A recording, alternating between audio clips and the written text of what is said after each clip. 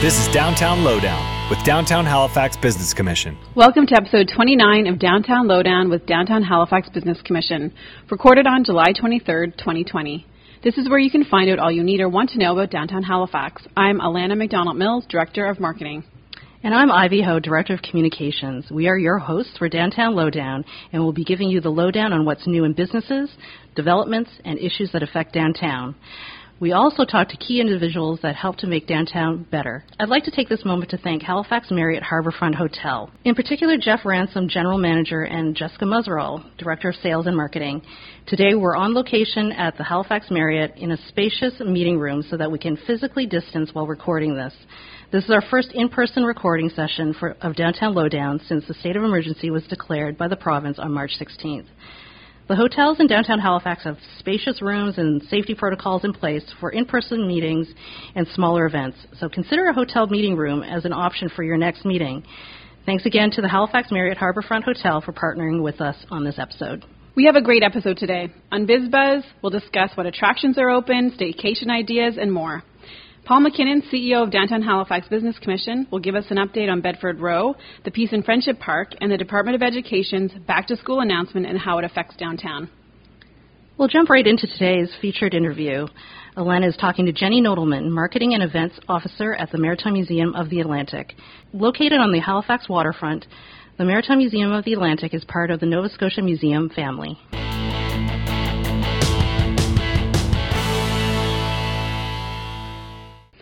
Today we're welcoming Jenny Nodelman, Marketing and Events Officer at the Maritime Museum of the Atlantic. Located on the Halifax waterfront, the Maritime Museum of the Atlantic is a part of the Nova Scotia Museum family and is where you can discover the stories, events, and people that define Nova Scotia and its relationship to the sea. The museum recently reopened its doors on July 1st, and we are talking to Jenny today about the museum's pandemic experience and how they are doing since reopening.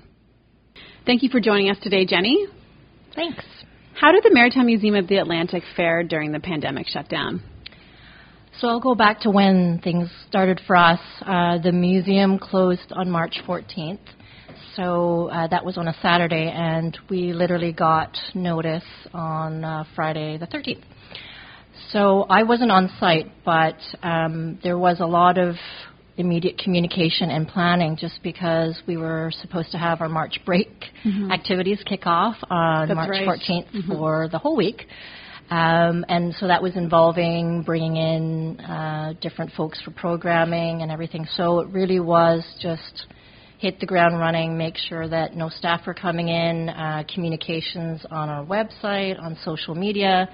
Our museum is part of the Nova Scotia Museum System and also the Provincial Department of Communities, Culture and Heritage. So just ensuring that messages were consistent, that our museum, along with other sites like the Museum of Natural History that were open, that we were all able to communicate at the same time. So definitely a lot of communication. And during our closure, was also just making sure that we were still able to operate the museum while we were closed to the public.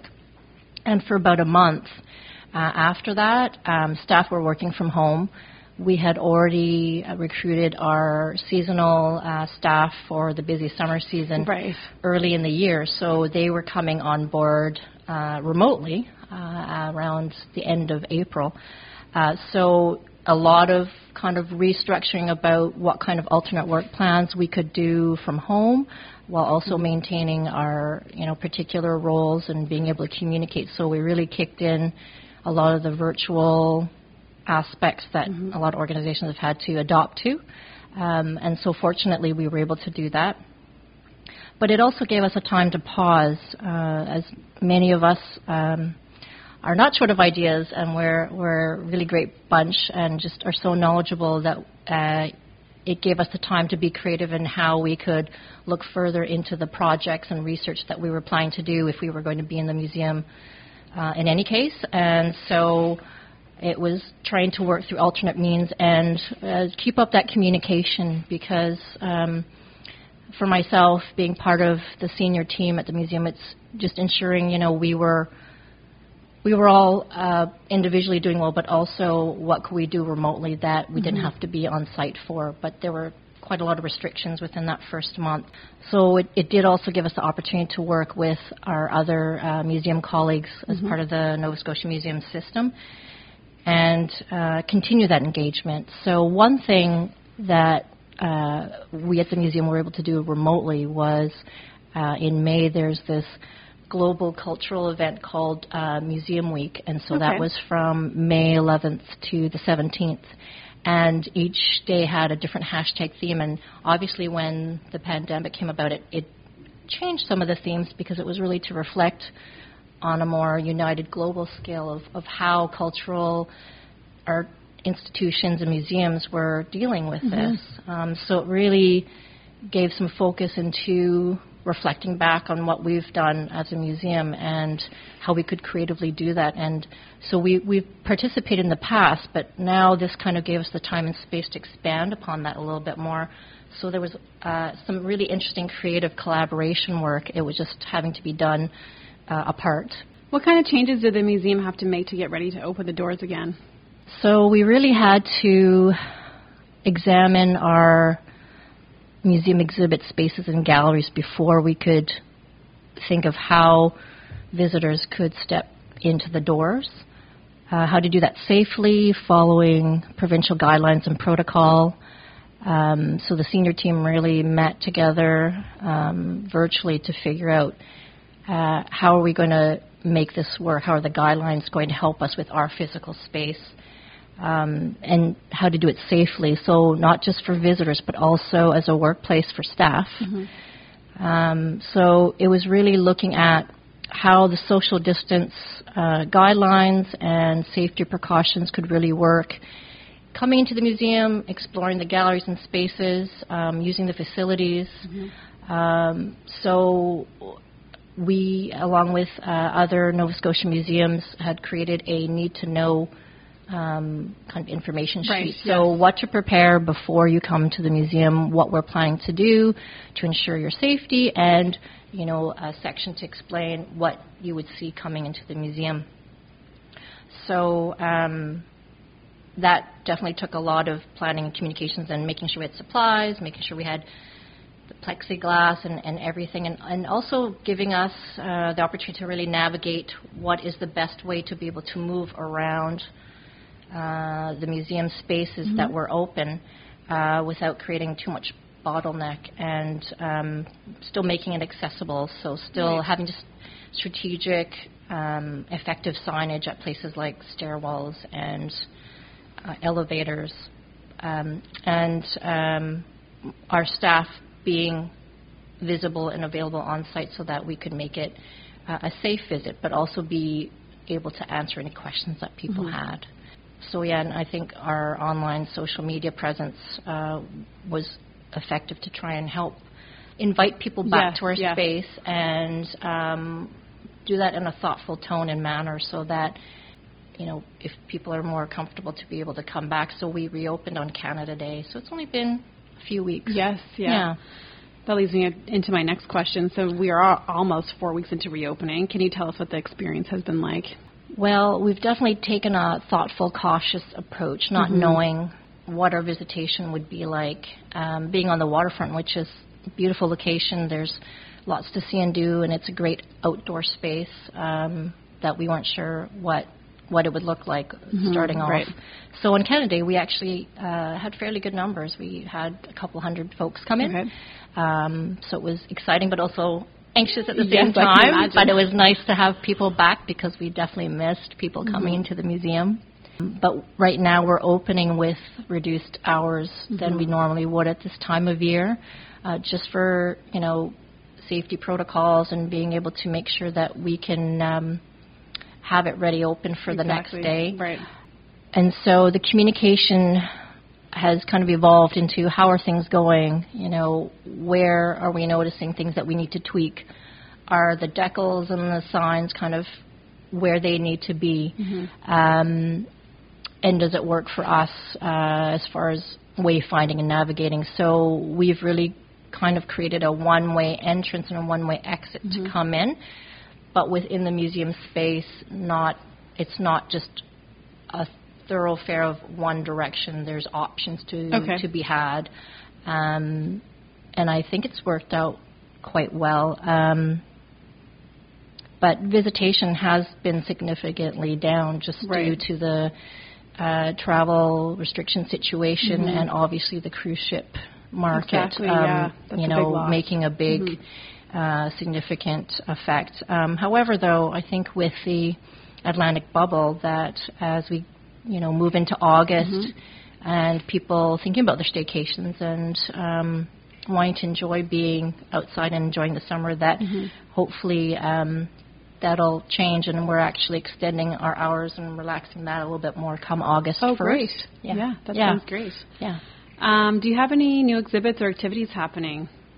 Well, currently right now with our current protocols and health guidelines, unfortunately, we've had to temporarily remove interactive components that would normally be in our exhibits, just to limit that visitor contact on things. And at the moment, we are not able to have kind of guided interpretive tours into the museum. So, but now that, you know, we're open for the summer, there's a beautiful observation deck I have to promote on. It's really nice. Yeah, we like it too when the staff take a little bit of a break in the summertime. The beautiful second floor observation deck that you can just, you know, take pause and just enjoy this uninterrupted view of the working waterfront. You can see the ferries, you can see Dartmouth, you can see our amazing CSS Acadia and HMCS Sackville's out there now. So it's really a nice area to kind of take a refreshing pause to be able to enjoy having a visitor experience in the museum. And what we're also hoping to do as the summer progresses is maybe do some wharf side interpretation. Okay. So that's outdoors focused, and possibly doing that in conjunction with HMCS Sackville too. So really focusing on the historic aspects, and we're hopefully planning to do that over the summer. But I think socially, in a different way, when I was going back to looking at the creative and looking at how we can share what we're doing in a different way and hopefully being more accessible, is that we had a month-long campaign of looking at the CSS Acadia. So a significant anniversary for the vessel was July 8th, when the vessel came into Halifax Harbour in 1913. And so going back on June 8th, when the museum was actually closed, we thought, well, you know, the curatorial team has these wonderful photos historically of the ship, and we have contemporary ones over the years when the vessel's been part of the museum. Let's look back at some really interesting ways of how Acadia was a working ship, but then how it evolved into a museum historical interpretive ship. So we did that over the course of the month and had really good engagement, and a couple from even past Acadia crew who reached out. I think it was really appreciated, and it got the opportunity for folks to really think, okay, this Acadia ship that I walk by a lot on the waterfront, now I know a little bit more, and hopefully that just opens up that door to come in and have one of our amazing visitor experience team members to share more of that knowledge. Another thing that we would have done over the summer that would have been its 8th season right now, that we partnered with Develop Nova Scotia, called Tuesday Night Tunes. So we normally would have been open Tuesday nights. And it's a nice little niche area because it's a little outdoor courtyard, and people are walking along the waterfront and that. So we thought, that was part of our summer music series. And it was kind of in alignment with a lot of other activities, and we shared that whole weeknight of different things, which was amazing. So we thought, well, what can we do? And we wanted to somehow support the arts and culture and music scene too in this time as well. So with 7 seasons under our belt, we just looked to the past and saw what posts we did on social media, but also we reached out to past performers and said, we'd like to profile you. Whether you're performing virtually or not, that you were part of our program, and we really like to support you and share if you've got new videos, if you've got a new release. So this past Tuesday was Keontae Beals, who was amazing. We managed to have him early on in his fast and rising career to perform at our museum, and now he has a new release, which is amazing. So we just thought we could somehow give back, but also let folks know that during the summer we do evolve into a different kind of community space as well, and so those who have not had a chance to see it in person can at least have a taste of what we and offer. Are you profiling them on social media?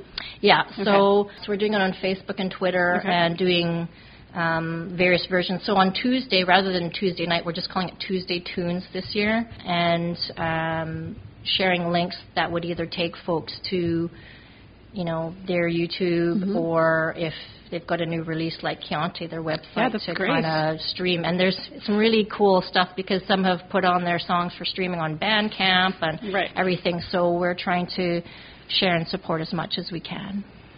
So are you able to host any kind of events right now, or? Not at the moment, no. We're being just a month in from opening. We're just really trying to focus on what visitation, if we do get a large number, how we're going to manage that capacity before we actually look at things. So I think the outdoor component of doing some interpretation will probably happen, but events-wise, it's kind of a wait-and-see pattern right now. Yeah. How do you think that museums in Nova Scotia have changed since the pandemic, and do you think that these changes will be long-term? Well, I think this kind of tagged to a little bit to the last question, in that I think right now we're seeing a lot less hands-on activities and in-person program just for public and safety reasons, just to be able to gather people and, you know, have spaces where it can be cordoned off and we could socially distance but still interact has been, it is kind of challenging at this point. But I think, you know, various museums will have those same challenges depending on whether they're, you know, more of an outdoor environment like a village or farm versus like a built-in space like ourselves where it's a building on site. But I think a refreshing opportunity to have people think about museums is that we are preparing to have more regional and local visitors who are doing staycations and day trips in. And I think this is a good time, and it's an unprecedented one, but it's an opportunity to kind of look what's in your backyard. Right, exactly. The history that you've always wanted to explore and think about, but maybe, you know, hold off till somebody's coming for a visit or bringing family, that it's a chance to experience this being here and to really appreciate that, because I think there's a value in that. And normally we wouldn't be able to, I think, as a museum, have more of that at this time, because it's usually a busy season of tourism and crowds. So we're just trying to manage that volume of visitation. Whereas I see that what's happening now is kind of like what would maybe be our winter season, where we can, you know, when we can get back to some programming, being able to focus on the local audience so that they can dig a little bit deeper. Like, for example, the Halifax Explosion, they'll have a better, more of a base knowledge because of being in school or just being aware in our other events. But now this might be the opportunity for them to really dig a little deeper into how they're connected to it and why it happened here. So I think being able to experience that a little bit more on another level is going to be really interesting. And I think that's a positive long-term effect, because I think that'll create a more local connection to culture and heritage spaces that it's ever-evolving. It's just having to look at that in a different light now. So that's definitely a positive. Are there any other positives to come out of the pandemic for the museum industry? Well, I think there's been a lot more open sharing and opportunities, whether you look at it from a local, provincial, national, and international aspect of museum arts and culture. I think with various webinars, and I know I've been able to partake in that as part of the alternate work plan, is just really seeing what other museums are doing, but being able to have a community that way in a very open and honest manner, because we're all dealing with this as a sector, as individuals, as professionals that are in the museum, museum operations end of things. And I think it's given us the opportunity to see how does a reopen look like, and how can it exist, and how we can look at these challenging ways of being more creative and innovative. So, for example, I had a chance to just have a look and pan across other provincial museums across Canada and seeing how they're opening or what kind of unique things they're doing. But I think talking to other professionals, even from a social media perspective, and how museums still have engagement even though they're physically not open, really kind of gave me in my role a lot of food for thought, and to propel things forward that have always been either on a wish list or something that, can we do it, that I think it's possible now.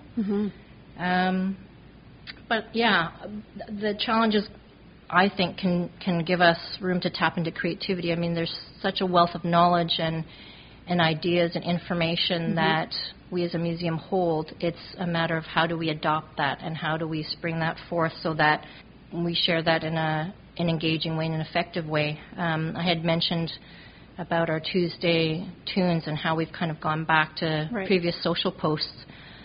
So as a museum, we've been on the social channels for 10 years. So we've got a wealth of posts from previous things, and it was interesting just to think about, you know, what happened on this date going back. So I just kind of had a, throw back everything. And, I got humor from staff that saw pictures of themselves from like the early 90s and that, but it was a way to share what we did. And I think it helps to also share things like what temporary exhibits that were amazing that we usually hold every year. What do we do? And it's always still connected to a sense of place and maritime heritage, and it might be a little bit more socially contemporary compared to maybe something more historical. So I think it really helped mix the flavor of what we've built along the way, and really shared in a really organic and interactive way. So I think that gave us opportunity to really think about our channels and how we can do more in them. Yeah, that's a good point, actually. Anything else you want to add? I just want to, I guess, reflect back that it's an opportunity, I think, for all of us to really see, what's enriching here and what we can explore and experience and learn more about now that there's that time to really think about culture and history and those aspects that hopefully helped us while we were in social isolation, but also to help in connecting.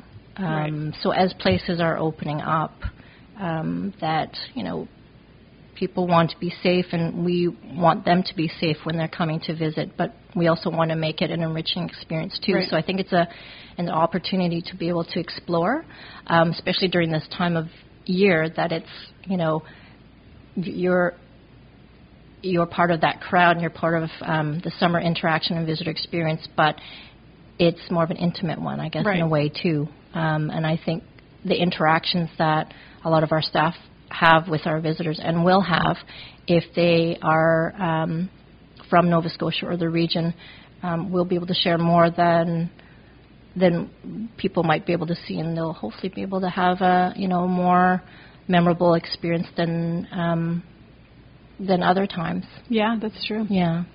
It's a chance to explore our own backyard. Well, thank you, Jenny. It was nice talking to you today. Likewise, thanks. We really appreciate your time. Jenny Nodelman is the Marketing and Events Officer at the Maritime Museum of the Atlantic. The Maritime Museum of the Atlantic is located at 1675 Lower Water Street on the historic Halifax waterfront. You can learn more about the museum and what to expect when you visit by visiting maritimemuseum.novascotia.ca, or you can follow at Maritime Museum on Facebook or at ns_MMA on Instagram to keep up to date.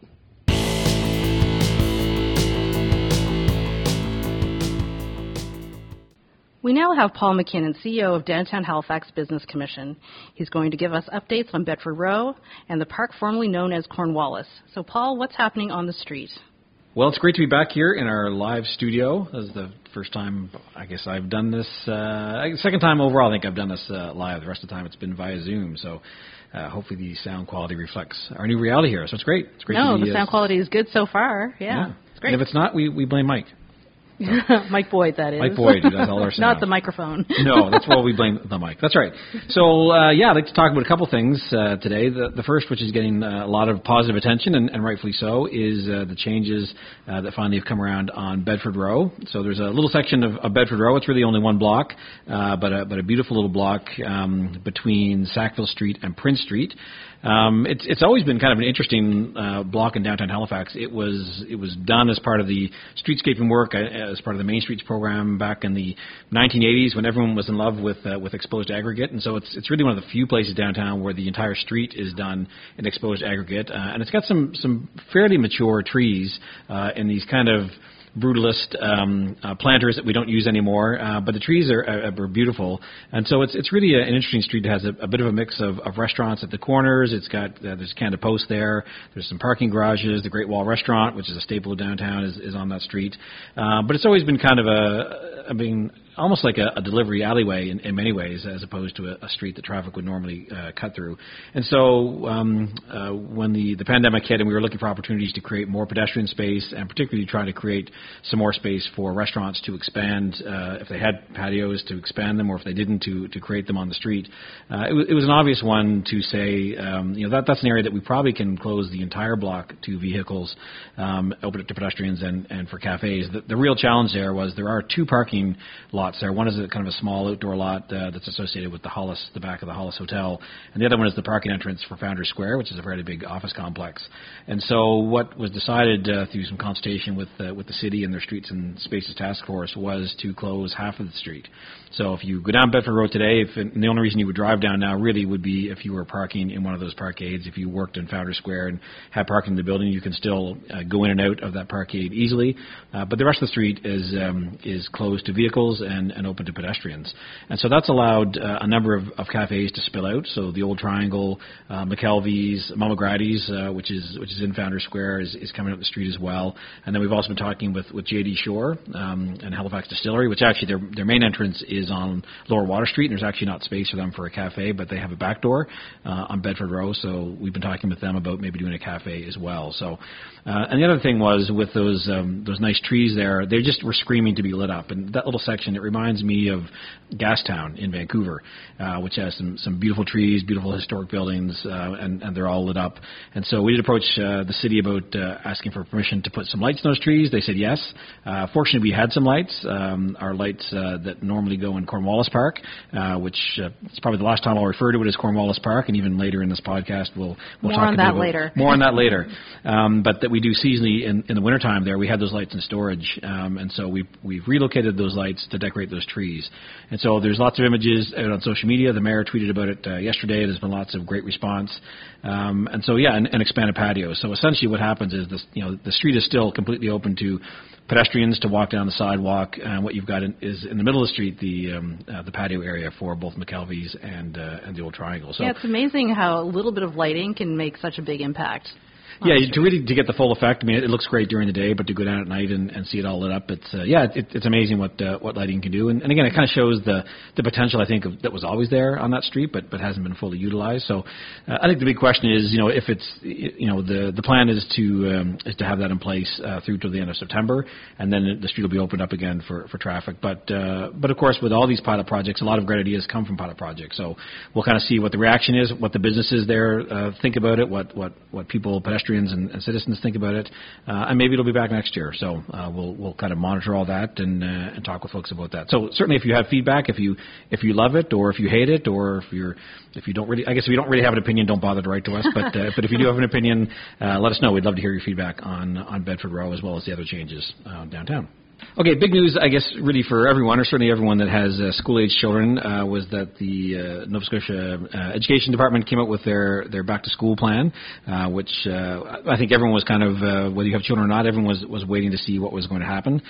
So we're not necessarily going to go into detail about all the specifics of that. I've got 3 school-age children, so certainly I was pretty interested in reading what was going to happen. But it will have big impacts on the downtown experience and the workforce, certainly. So as schools closed and as remote working happened really as of last March, because around March break was kind of the end of school this past year, obviously it made childcare a real challenge. Now, luckily they kind of coincided. Everyone was being sent home at the same time that children were staying home. But it certainly presented lots of challenges for parents, and of course there weren't very many options for childcare because people weren't childcare facilities were closed, or even having relatives over was really kind of not allowed for a while, or not encouraged. So it had a big impact in terms of people working downtown or not working downtown, and we're seeing that continue through the summer. I mean, summer is always a bit slower of a time in terms of the downtown workforce, but certainly a lot of the feedback we've been getting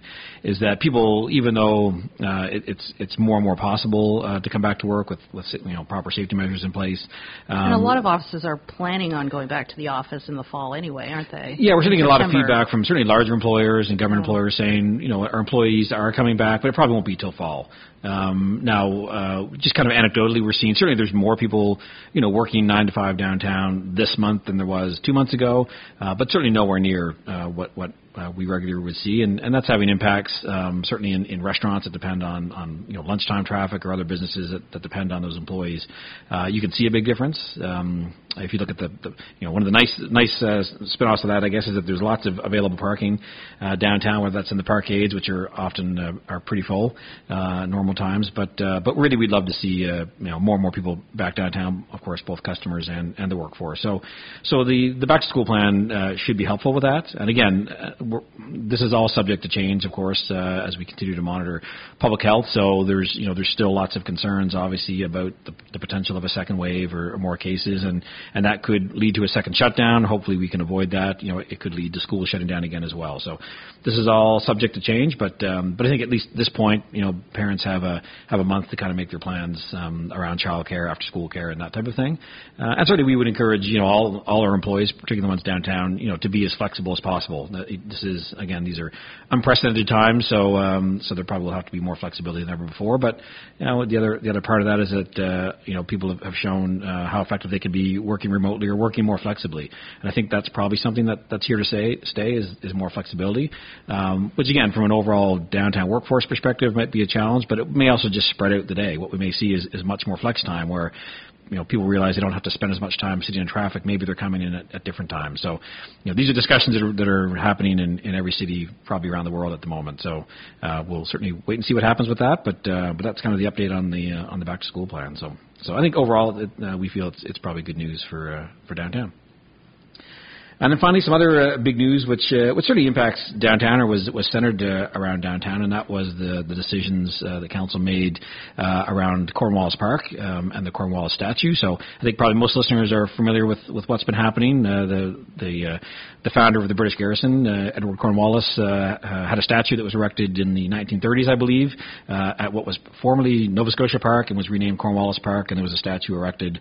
But certainly over the past few years, past decade or more, and certainly very recently, a lot of concerns about the conduct of Edward Cornwallis, both once he arrived in Halifax with the Indigenous population, the Mi'kmaq here, as well as ways he behaved in previous excursions into Scotland and whatnot. Just not necessarily seen as a very decent person. So lots of concern about just having about commemorating an individual that perhaps wasn't worthy of commemoration. So this really began. I think it's interesting. I think it's a really good, as an editorial aside, maybe it's a good testimony, I think, to the way that things can change in a democracy and it can be done in the right way. And I feel as an individual, citizen of the city, pretty proud of the way it happened here, because it really started with public and kind of small amounts of people being concerned and expressing those concerns, and really growing into a bit of a movement.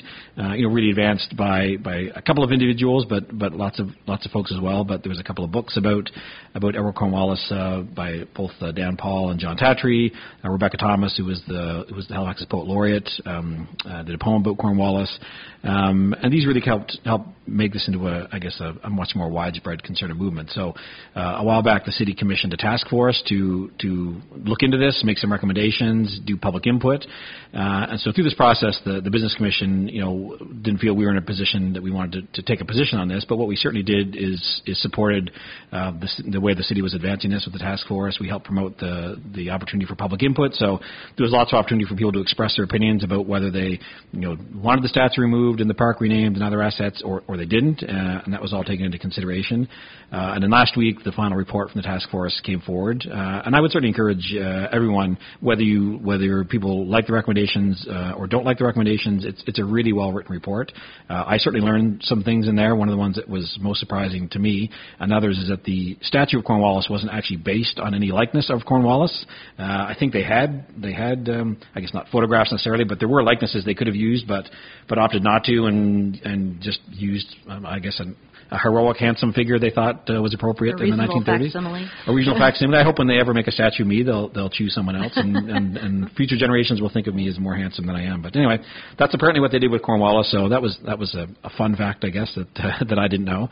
But ultimately, there was 20 recommendations in the report, and then those recommendations then went to City Council. And then, again, it's up to our elected officials to make these kinds of decisions based on the recommendations, which they did. And so the response was very positive from Council. There was a couple of dissenting voices on Council, but for the most part, Council decided to either adopt the recommendations or make some kind of slight variations or changes to them. In some cases, the recommendations will take perhaps years or decades to implement. But the most immediate ones are that the statue, which had been temporarily removed, will not be going back in the park and will not be going back in a place of commemoration. The statue still exists; it's in storage and may reappear in a museum with kind of appropriate historical context around it, but won't be put back in a place where it's commemorated. So the statue won't be coming back to the park, and then the park will also be renamed from Cornwallis Park to Peace and Friendship Park. And Peace and Friendship Park, what it refers to are the Peace and Friendship Treaties, a series of treaties that were signed between the Mi'kmaq and the Crown, mostly, I think, in the 1700s. And again, this is something, I don't know, for most people, I didn't learn anything about the Peace and Friendship Treaties growing up and going to school in Nova Scotia. So that was one of the other recommendations, was that the report itself should be going into schools, that this history really should be taught much more than it has been, which again is a great recommendation. So if people are, I think the renaming of the park is meant to spur conversations about Peace and Friendship Park. What does that mean? Oh, it refers to these treaties and encourage people to learn more about them. And these are not, I guess, pieces of paper that were just signed hundreds of years ago. They actually are active and have implications today. So as Mayor Mike Savage is often fond of saying at public gatherings, we are all treaty people. These treaties actually impact all of us in our daily lives. And the end goal of the treaties really was to promote peace and friendship between, at that time, between a couple of different cultures. And I think, today really what we want to do is expand that to many cultures, and as Halifax becomes an increasingly diverse place. So that's the situation with the park. So it's now, I think we're going to start calling it Peace and Friendship Park. I'm not sure if there's an official renaming ceremony or what that happens, but we can certainly let our loyal listeners know if there's a ribbon cutting or something. But from a practical standpoint, how it impacts us is we do a number of things in the park.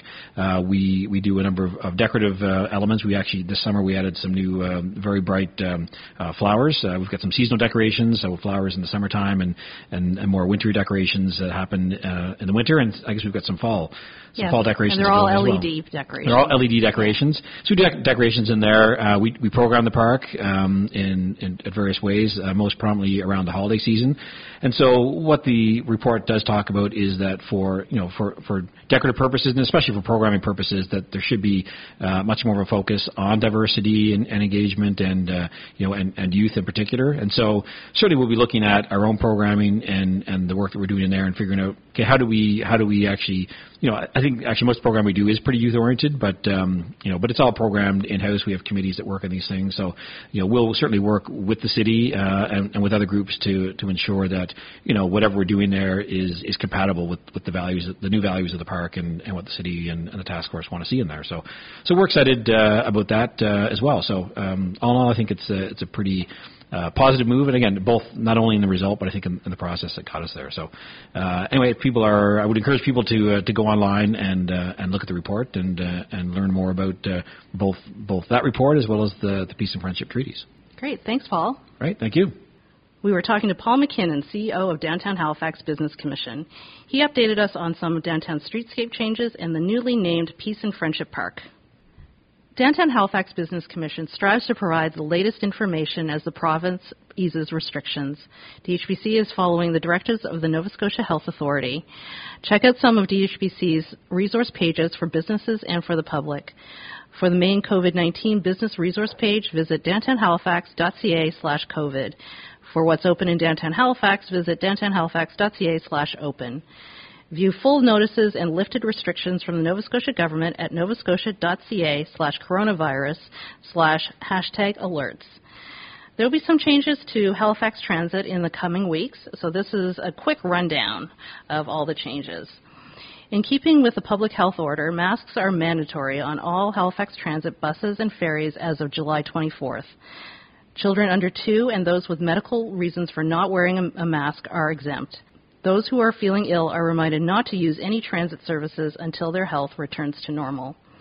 As part of the public mask awareness campaign, Halifax Transit staff will be distributing masks at pop-up events at select locations across the municipality. Times and locations will be announced in advance via municipal social media channels. The mandatory use of masks and the polycarbonate shields, which are currently being installed, will allow the safe increase in capacity. Capacity restrictions on buses, accessibuses, and ferries will be lifted as of August 1st. Fare collection on buses and ferries will resume on August 1st, and passengers will be permitted to enter buses through the front door. The polycarbonate shields will create a physical barrier between the operators and passengers, allowing for the safe reintroduction of fare collection. Standing passengers are asked to monitor physical distancing and should avoid positioning themselves immediately next to seated passengers or other standing passengers. March and April passes will be honored until August 31st. For all other information regarding transit passes, visit HRM's fare, tickets, and passes pages. A link can be found on the Halifax Transit page, halifax.ca/transportation/Halifax-transit. These were just some of the measures that may affect businesses, visitors, or workers in downtown Halifax. And now for BizBuzz. And it's time for BizBuzz. Today we're welcoming Raf Peligro to the show. Raf is our Marketing and Communications Coordinator. Welcome to the Downtown Lowdown, Raf. I'm happy to be here. Today, Raf and I are going to talk about what attractions are open and other activities you can experience in downtown Halifax. We're also going to touch on Discover Halifax's new campaign called Long Live the Weekends and some staycation opportunities. But first, a few milestones and other business updates. So congratulations to Lot 6 Bar and Restaurant for celebrating 5 years this past month. Lot 6 is located on Argyle Street and is known for their award-winning cocktails and their amazing weekend brunch on Saturdays and Sundays from 11 a.m. to 4 p.m. The auction house has transitioned to a British-style pub with a new logo and menu with British comfort food like bangers and mash, steak and Cornish pie, fish sandwiches, and more.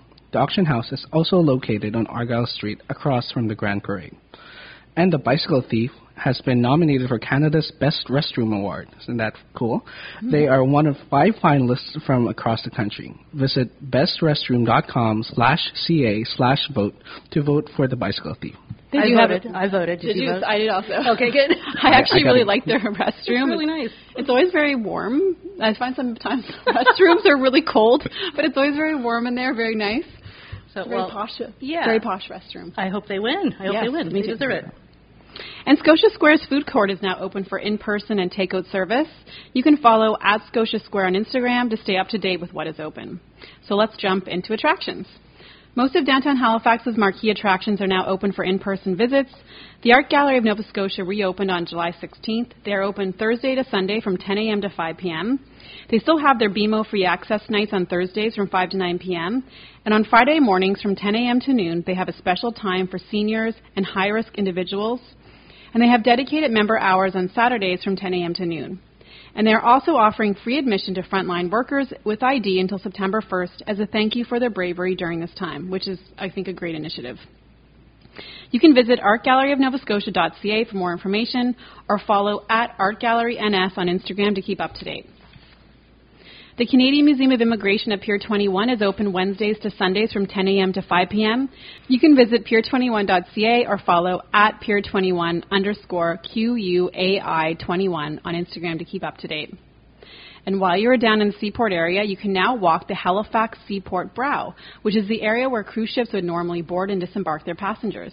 It is 200 feet of space for you to walk or just sit and enjoy the unobstructed view of the harbor and Georges Island.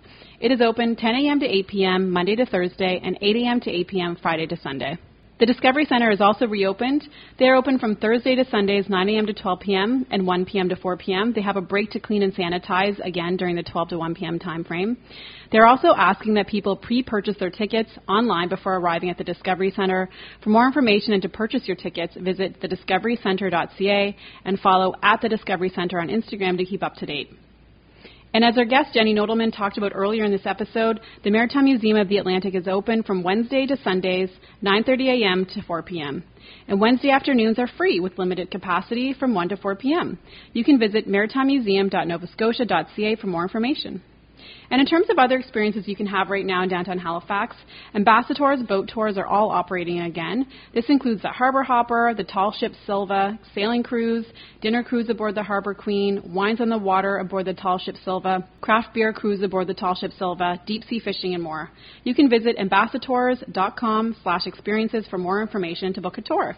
And Discover Halifax has introduced Long Live the Weekends campaign, which is focused on bringing visitors to Halifax for the weekends to stay and explore for a bite-sized break. I love that term, a bite-sized break. They'll be featuring weekend itinerary ideas every Wednesday morning on Global Morning News and on their social media channels. And they have a new Heart Soul Halifax guide out on their website now. You can visit discoverhalifaxns.com or handpickedhalifax.com for itineraries, tours, outdoor experiences, staycation inspiration, and more. And speaking of staycations, Raph, can you tell us about hotel staycation promotions in downtown Halifax? Anyone who wants a little bit of a change of scenery during these times, a little staycation downtown might do just the trick.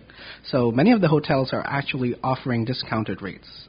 While we're here, the Halifax Marriott Harbourfront Hotel has a few packages. First, they have the Cars Eat Free package, where you can get a $25 Petro-Canada gift card and free self-parking alongside your room. And it's perfect if you're driving in from outside the city. They also have the Stay for Breakfast package, which includes breakfast for 2 adults and 2 children under the age of 12. And this one's exciting. The Shop Till You Drop package, which includes a deluxe guest room with 1 king or 2 double beds and a $50 gift card per night. Next, we have the 4 Points by Sheraton. 4 Points is offering the Atlantic Road Trip package for as low as $104 a night, free parking, and a $25 gas card. They also have the Park and Dine package, which includes overnight parking and a meal credit of $50 at Niche Lounge, which is the hotel's on-site food and beverage partner. And they're also pet-friendly, so no extra cost if you bring along your fur babies. The Prince George Hotel has 2 promotions. First, you get 20% off if you book a room directly with them at princegeorgehotel.com or by calling them at 902-425-1986.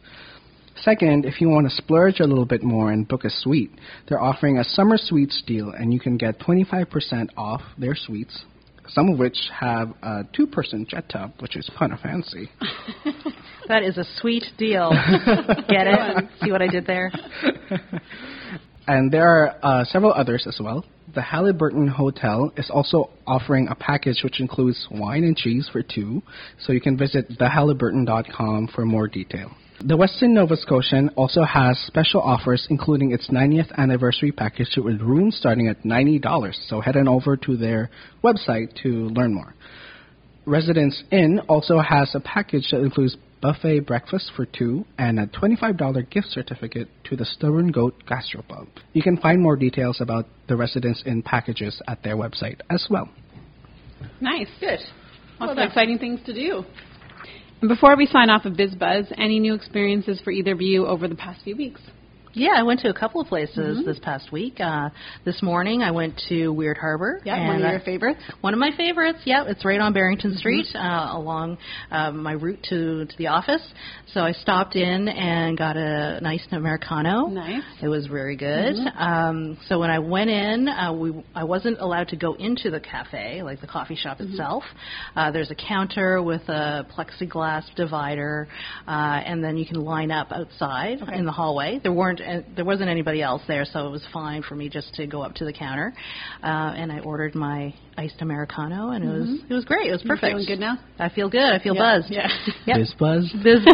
Nice one. I see what you did there, Raph. I also went to Elle's Bistro for lunch the other day, and I had the eggs Benny, the smoked salmon eggs Benny. Oh, that sounds good. Yeah, it was really good. And my friend had the California wrap, so that was a veggie wrap.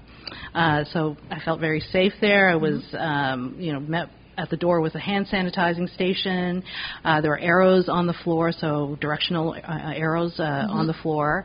And the staff, they all wore masks. And we had a nice, pleasant lunch. And that sounds really good. Yeah, it's great. It's great easing back into the office and getting your morning coffee and going out for lunch. It was just really nice. It feels kind of normal again. It feels normal. It feels familiar. Yes. Yeah. What about you, Raph?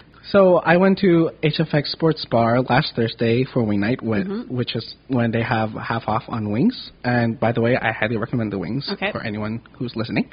And they had hand sanitizer at the door, and of course you get some of that. And everyone who's serving you is wearing a mask, and there are decals on the floor. Make sure that people don't cross each other, cross paths.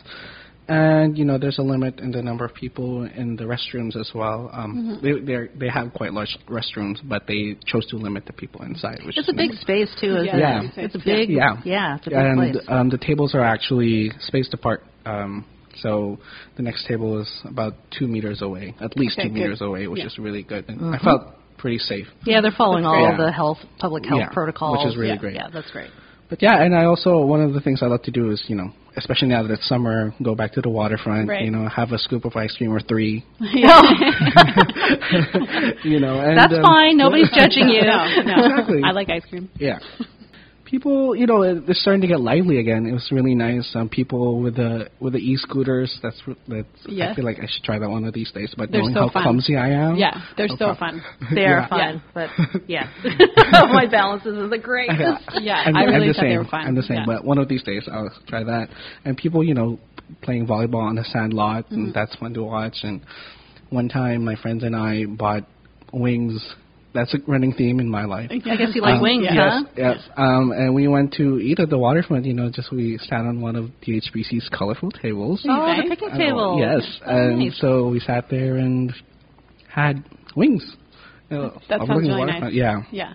That's a great idea to get some takeout and then find a little place to sit and enjoy. Exactly. There's a lot of parks and public spaces in downtown Halifax. Yeah, we have close to 50 picnic tables, painted picnic tables in downtown Halifax, scattered throughout. So and I think there's about 10 or so that are accessible. That's right, yeah. I think there's 6 to 10, I think. 6 to 10, Some on the waterfront and some on Argyle Street and other places. So, that's great. So I went into MEC, Mountain Equipment Co-op, and it was great. Same thing. They met you at the door with hand sanitizer. Because you're so outdoorsy, aren't you, Elena? So outdoorsy. They meet you at the door with hand sanitizer, and they sort of give you directions, like you walk around this way, and then upstairs. This is the way you go upstairs or downstairs. And it was actually good because right away we just asked. We were looking for something specific, and so we were just able to ask her right away, and she pointed us in the right direction. We were in and out pretty quickly, but they also have the plexiglass shields at the cash, and everyone's really friendly and nice, and I felt really comfortable and safe inside MEC. So I'd definitely recommend getting out there and experiencing some of the retail shops again. Yeah. Yeah, that's one of my go-to places for kids' clothing. Shoes, Yeah, I kids' know. shoes. Yeah, and that's winter one of the reasons why we coats went to, was to look at some and kids' shoes. So Yeah. I'm going to take my kids back. I wanted to check it out first, and now I'm going to take them back so they can get their feet measured and get new shoes for back to school, because we are going back to school. That is true. Yep, the kids are going back to school. Yep. That's it for BizBuzz this week. Thank you for joining us, Raf. Yeah, thanks for having me. Yeah, welcome back, Raf. Yeah, Raf was our co-op student in the wintertime, but he's on a short-term contract with us for the summer, so it's great to have you back, Raf. Yes, Yeah, nice I'm to have you happy back. to be back.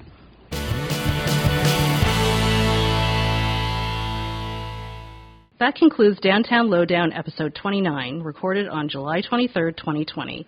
For more information, visit downtownhalifax.ca/podcast. Thanks for listening.